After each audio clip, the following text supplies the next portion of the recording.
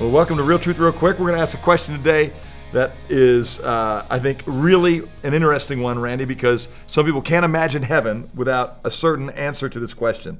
I can even remember when I was single, I used to think if I knew that Jesus was coming back in 24 hours, I'm going to find the closest eligible gal I can who will be in heaven with me, and let's make sure we taste a little bit of heaven on earth, which to a single guy would be the idea of sex. And probably to a married guy, and let's get that done so I don't have to go to heaven without really enjoying heaven on earth. So here's the question.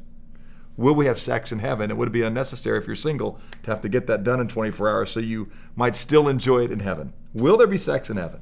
Well, first, Todd, let me thank you for opening up about your own life and your own thoughts. It's a therapy session. And, yeah, real therapy, real quick. This is great. Yeah. Well, it is an interesting question because it's very clear that in the resurrection, there will be points of continuity from our old bodies and our old life on earth and points of discontinuity. Most of the points, I think, are continuity. We'll have real resurrection bodies, which are old bodies made new. And we know we will eat and drink. We will be at feasts together. We will walk. We will talk. We will pray. We will praise. In other words, we'll do the things that you do. We'll sing. We'll do the things that we do with bodies. So what about sex? Because in a marriage relationship, that's something that God is completely in. He fashioned it. He intended it that way. If the general question was, will there be sex in heaven? First thing you'd say was, if you mean sex in the sense of gender, yes, there will be. We know for sure Christ who was mistaken for the male gardener when he was seen, and all of that was clearly the same Jesus, the physical, he was a man. Because of sexuality, male-femaleness. Okay. Right. But normally, of course, when that question is asked, it's sexual action, sexual behavior, sexual intercourse, all of that. And the one clue we have in this respect is, and it's a strong one, is when Jesus says, in the resurrection, we will neither be married nor be given in marriage.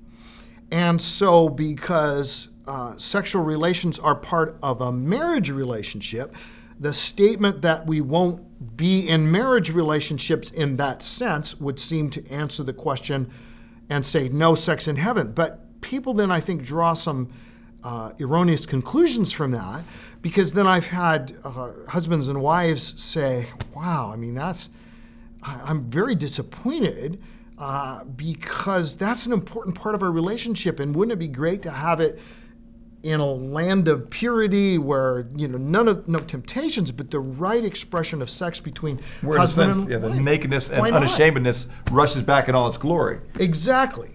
But I think something we miss with that is we are right in wanting to continue to have close, intimate relationships with our loved ones in heaven, and certainly between a husband and wife. But we sometimes forget that Scripture does not teach there will be no marriages in heaven. It teaches there will be one marriage between Christ and His church. So I remember when it's just like a light turned on with me as I was thinking about that in Scripture, Ephesians 5 and other passages. We are the bride of Christ, one marriage, Christ and His church, the perfect marriage partner, the perfect bridegroom, the perfect husband. But then I realized Nancy and I, my beloved wife, who is my best friend, and I look forward to spending eternity with her in very meaningful relationship, that we together will be part of the same marriage.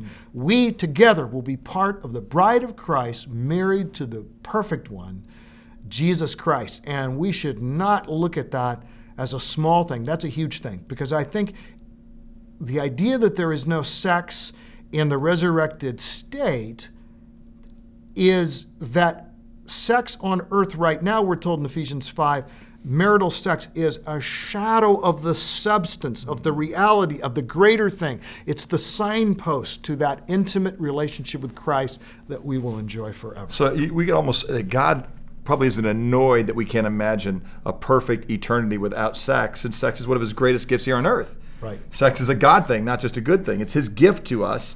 But again, there's going to be a time when we're in His presence that the things that like it says in Psalm 73, all things become shadows in the light of you.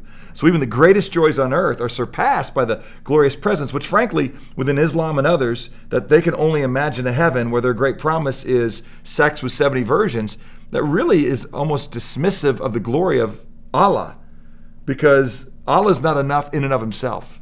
He's got to give you 70 virgins to make you happy. Where I think our great joy is, and where we believe our heaven is in intimate union with the glory of our eternal Creator Father. Right, and in that place we will all be fulfilled. So we shouldn't have any picture of resurrected people going around being unfulfilled, wishing there was sex or wishing there was this or that. And we don't know. Will there be sports in heaven? Could very well be. Who made us with these natures? I had a pastor one time told me, well, there couldn't be competition in heaven because competition brings out the worst in us. There will be no worst in us to bring out. That's awesome. Yeah. We will be, to enjoy this world, to play, to swim, to play tennis, to play games. We're told in Job and in the Psalms that God created Leviathan, the great creature of the sea, to sport and play. And God's heart in making us the way that he has made us, he has expressed his own attributes of intimacy, of love, of grace, but also of playfulness and humor. Yeah. Heaven's going to be great. So while you may not get a key to a honeymoon suite, you're definitely not going to get a robe, a cloud, and a harp. It's going to be a whole lot better than that.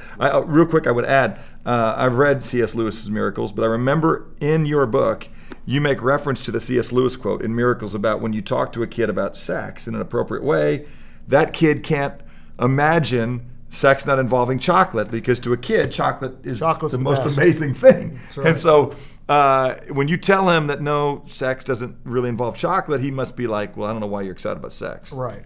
And so obviously the equivalent is we can't imagine heaven being heaven without sex. But that's because we don't really understand how great the glory of our Father is. It'll be better for sure. It'll be better. It'll be better. Well, amazing. So great to be with God's Word, interacting about things that we know, study, reflect, and meditate. One day we're going to be with the presence of God. We're not going to have to watch Real Truth real quick. We're going to know all things. And it's going to be great, and it's going to be amazing because God's going to glorify us, take us all the way home. Until then, stay in the Word and keep learning more real truth so you can live not real quick, but real joyful lives. Thanks for joining us, and we'll see you again next time.